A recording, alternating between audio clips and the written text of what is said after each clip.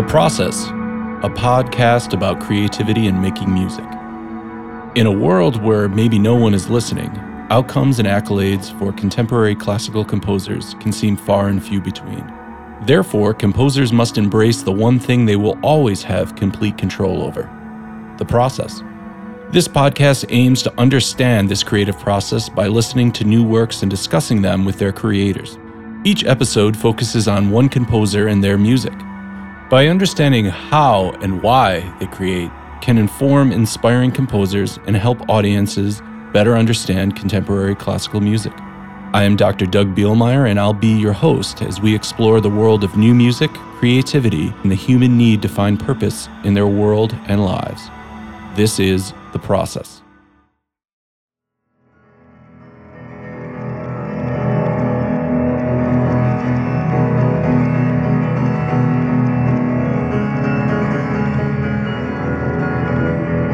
Jordan Munson is a sound and video artist whose work explores memory, ephemera, and our relationship to technology. Often utilizing found media and experimental instruments, his compositions employ layered textures to build subtly changing landscapes.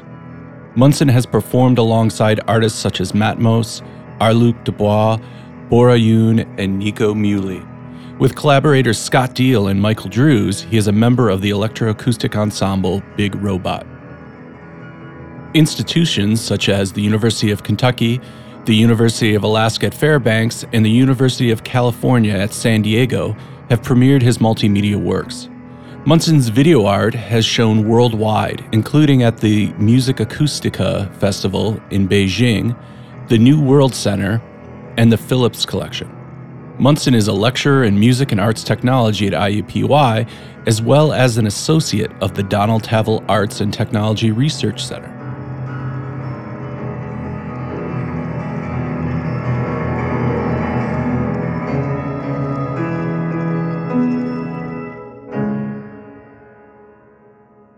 So you finished performing the piece.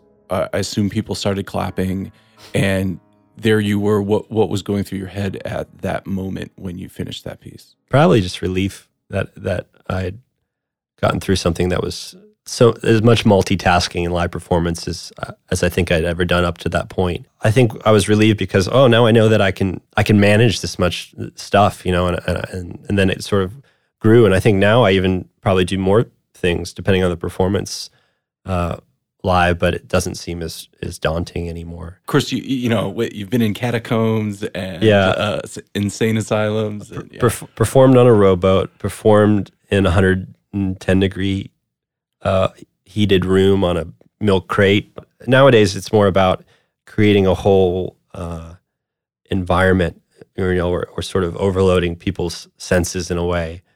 That's why a lot of times I like to involve live video in the performance, or live lighting, or a combination of those with what the performer's doing or what I'm doing if I'm the performer, and just building a special event that fits the space every time you do like a larger performance. That performance at the Kitchen in New York, where I created that until my last piece, was a big milestone to me, because for me, it's a really challenging work to play, because I'm not formally trained on that.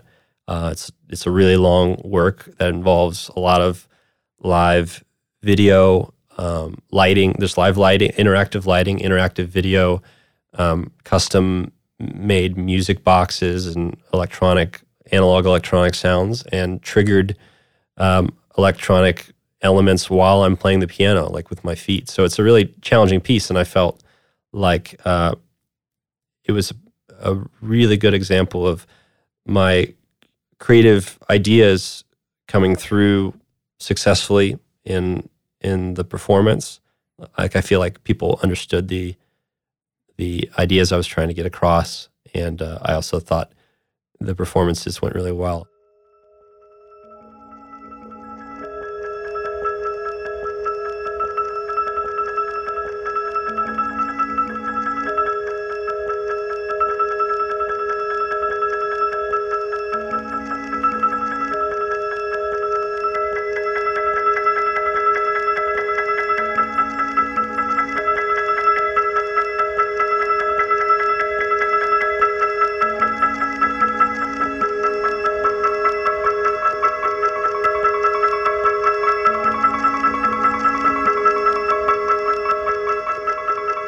really, really early version of Fruity Loops, or FL Studio, sorry. It was called Fruity Loops. Well, no, back Fruity then Loops. it was Fruity Loops. Yeah, it was Fruity Loops, and it was just a lot more basic than, without any formal training, making like whole albums of through composed, 10-minute long, epic electronic compositions. I mean, that's what I guess attracted me to both electronic music and percussion, is that they were, there was a lot of freedom in what you could do, and interest in texture. I've always loved sort of molding things. But it was percussion performance, right? Yes. And it's interesting because in Until My Last, you're playing the piano in the piece.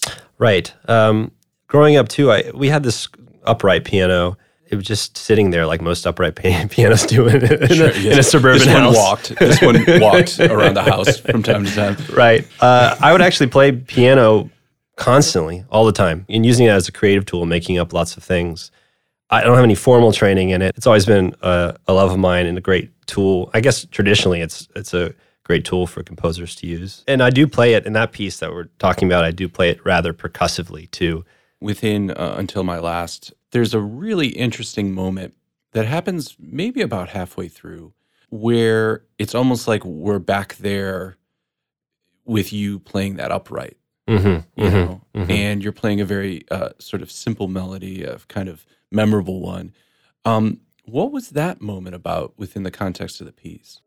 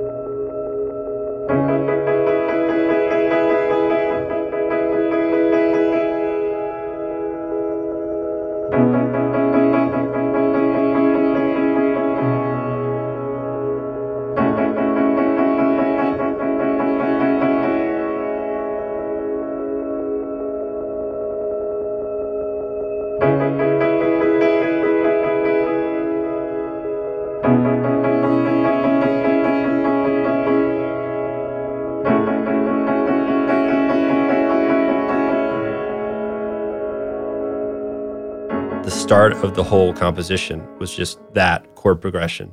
And so it worked from the middle outward. So I just started with just acoustic piano on this chord progression, and then later married it to some other electronic things I've been working on, and kind of earlier like worked backwards on the piano part. So it was just that like a strangely soulful chord progression that I wrote. And then there is some sort of freedom in there, as I think you're referring to, that gets into kind of like this saloon style piano Sure. riff. Well, even sonically, because we're dealing with a more sort of minimalist or contemporary classical sounding piano. And earlier, it's sort of this dark wave. Right. But at that moment, it is clearly a piano in a room. Right.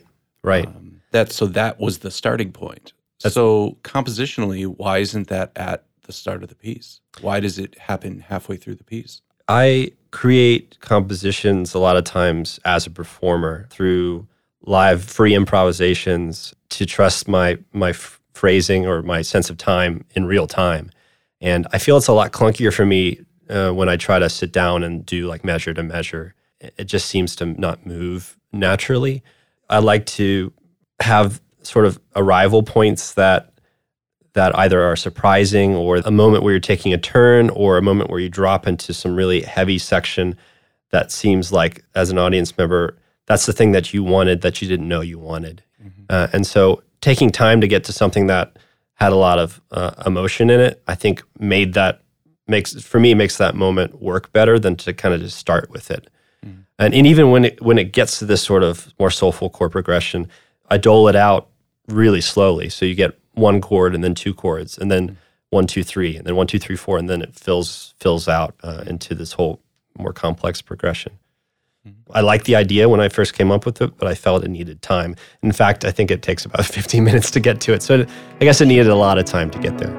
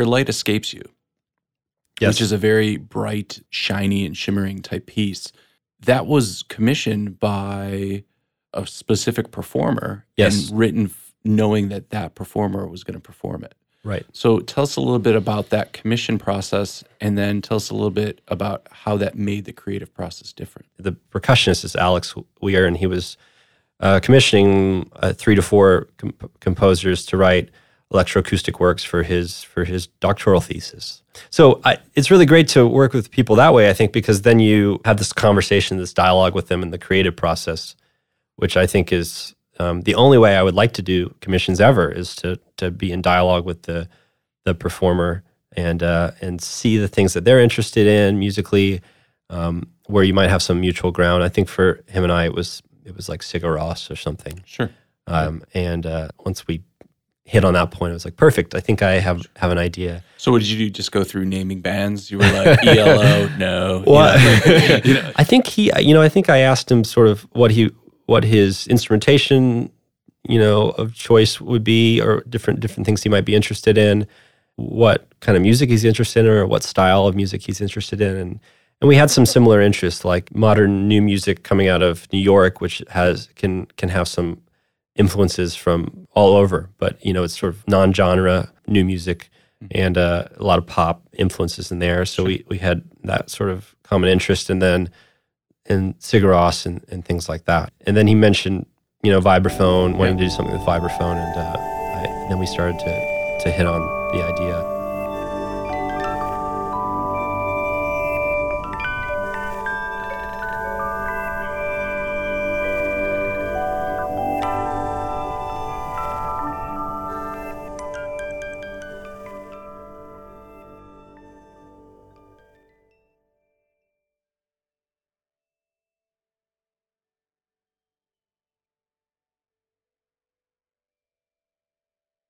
And the other thing that he specifically wanted, that I was also wanting to do more of at the time, was to create an interactive electroacoustic piece for soloists that would change and move with the performance, or what they did in performance, and wouldn't be sort of a static electronic track. Mm-hmm. So the way that piece works is there's sort of different layers, different ingredients in the electronic soup. And some of them go in larger chunks, sort of larger electronic washes. But other pieces are sort of more specific hits, and they're triggered by the performer. And so in that way, Alex or whoever's performing the piece can move more freely through the composition, have a little bit of timing leeway there. And I really like that. And actually, that's something that's kind of been developing in commissioned electroacoustic pieces for me anyways, is to create something that's going to be, run by some kind of max patch or whatever, that it can move when the performer wants it to, and making that kind of really easy for them to do too, because otherwise people won't perform it. Right. They can load it up on their laptop, and it's just, they press play. And, Mm-hmm. yeah. Mm-hmm. And so you're creating these patches that are listening. They're listening for larger events. So does that mean your score then is a little ambiguous in that it's showing the larger benchmarks or areas to reach, or is the score very specific? And this one, I think more than others, was very traditional, but still using more of a graphic score or time-based score. It is to a time, but there's a little bit of flexibility from event to event. So it's pretty strongly structured in time, but there's sort of these big bass synth hits that happen in the piece, and those are triggered by Alex hitting a kick drum with a contact mic. That contact mic triggers these big events. Well, I wanted to talk about those big hits that happen throughout the piece, because the piece in general is this very bright, kind of shiny work. Mm-hmm. And then about 3/4 of the way, or even a little bit longer, all of a sudden we have this huge drum. Yeah. And even just as far as low end within the piece, the low end then is not really established until that point.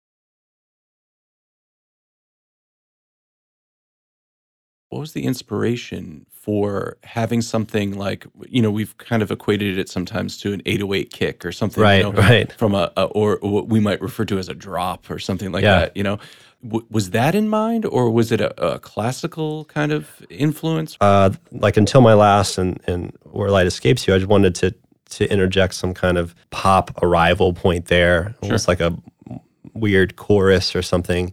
I wanted to create this really impressive low end right at that moment. Also, that the piece is sort of starting from very small and creating kind of a big bell outward. And by the time you get there, there's really not a whole lot else you can. Where else could you go? Where else could you go? So let's just drop it. Yeah. So I think in the third piece that I wanted to talk about, which was Anew, I think you explore a lot of this, again, some of the things that we've talked about. But there's a very striking element in, I think, Anew that's not in the other pieces. And that is the idea of a vocal performance.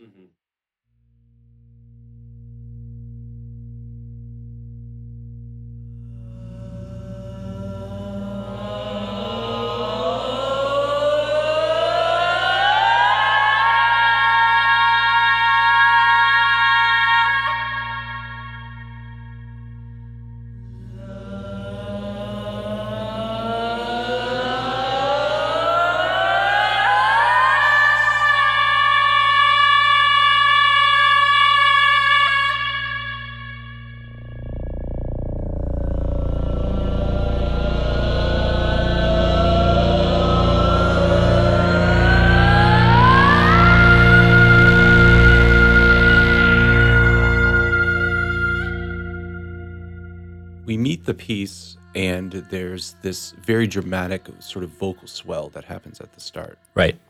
And then focuses on this very simple vocal idea. Yes. And then as the listener, as we're listening, we start to hear that vocal becomes processed. Something's happening to it.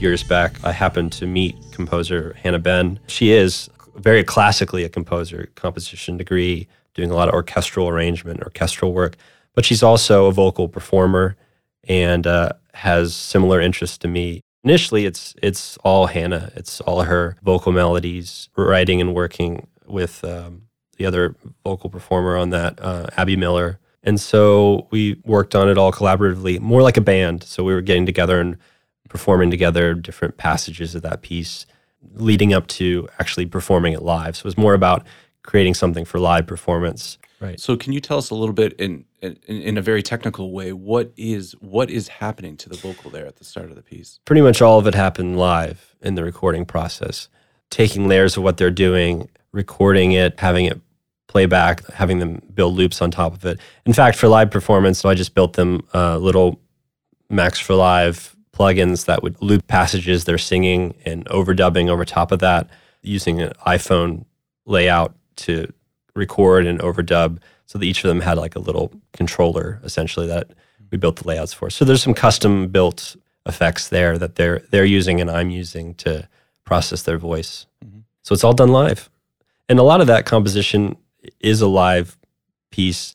The things that are done in studio were just enhancing some of the ideas that happen live, making them stand out a little more, because that's out of out of the three compositions we've talked about, that's the most kind of pop influenced. So enhancing those pop ideas with some support is what we did in the studio.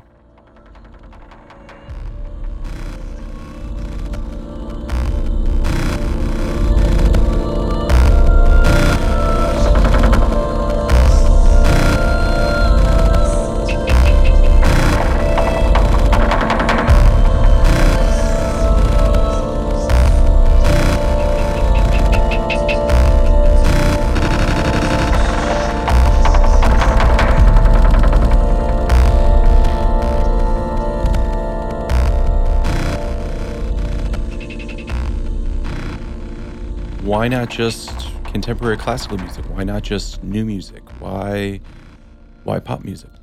I can't even say straight ahead contemporary classical or new music because I don't really, from what I listen to, there is none of that anymore. There's not a distinction. No, not really. I mean, people are taking the things that they're learning in school and more traditional things and infusing that with all their influence. I mean, it's the post-internet age. There's just so many areas to influence you, so many different styles and types of music as you're coming of age. I don't think I'm alone in not being satisfied anymore by just creating something that lives inside a box. Like, this is clearly in the contemporary classical realm. But it's always been a little bit elusive, and I think that's good. So it's been years and years trying to work out how to naturally move from these sort of more ambient or electronic landscapes or meditations into a very pop moment, one piece that still feels cohesive but also surprising at times. Is challenging. But I like that challenge, and I think that's what is rewarding for me when I feel like my idea has come through clearly. At the core, I just want to be a pop musician, I think. So always wanted to be a pop musician, so this is just a way to do that's natural to me.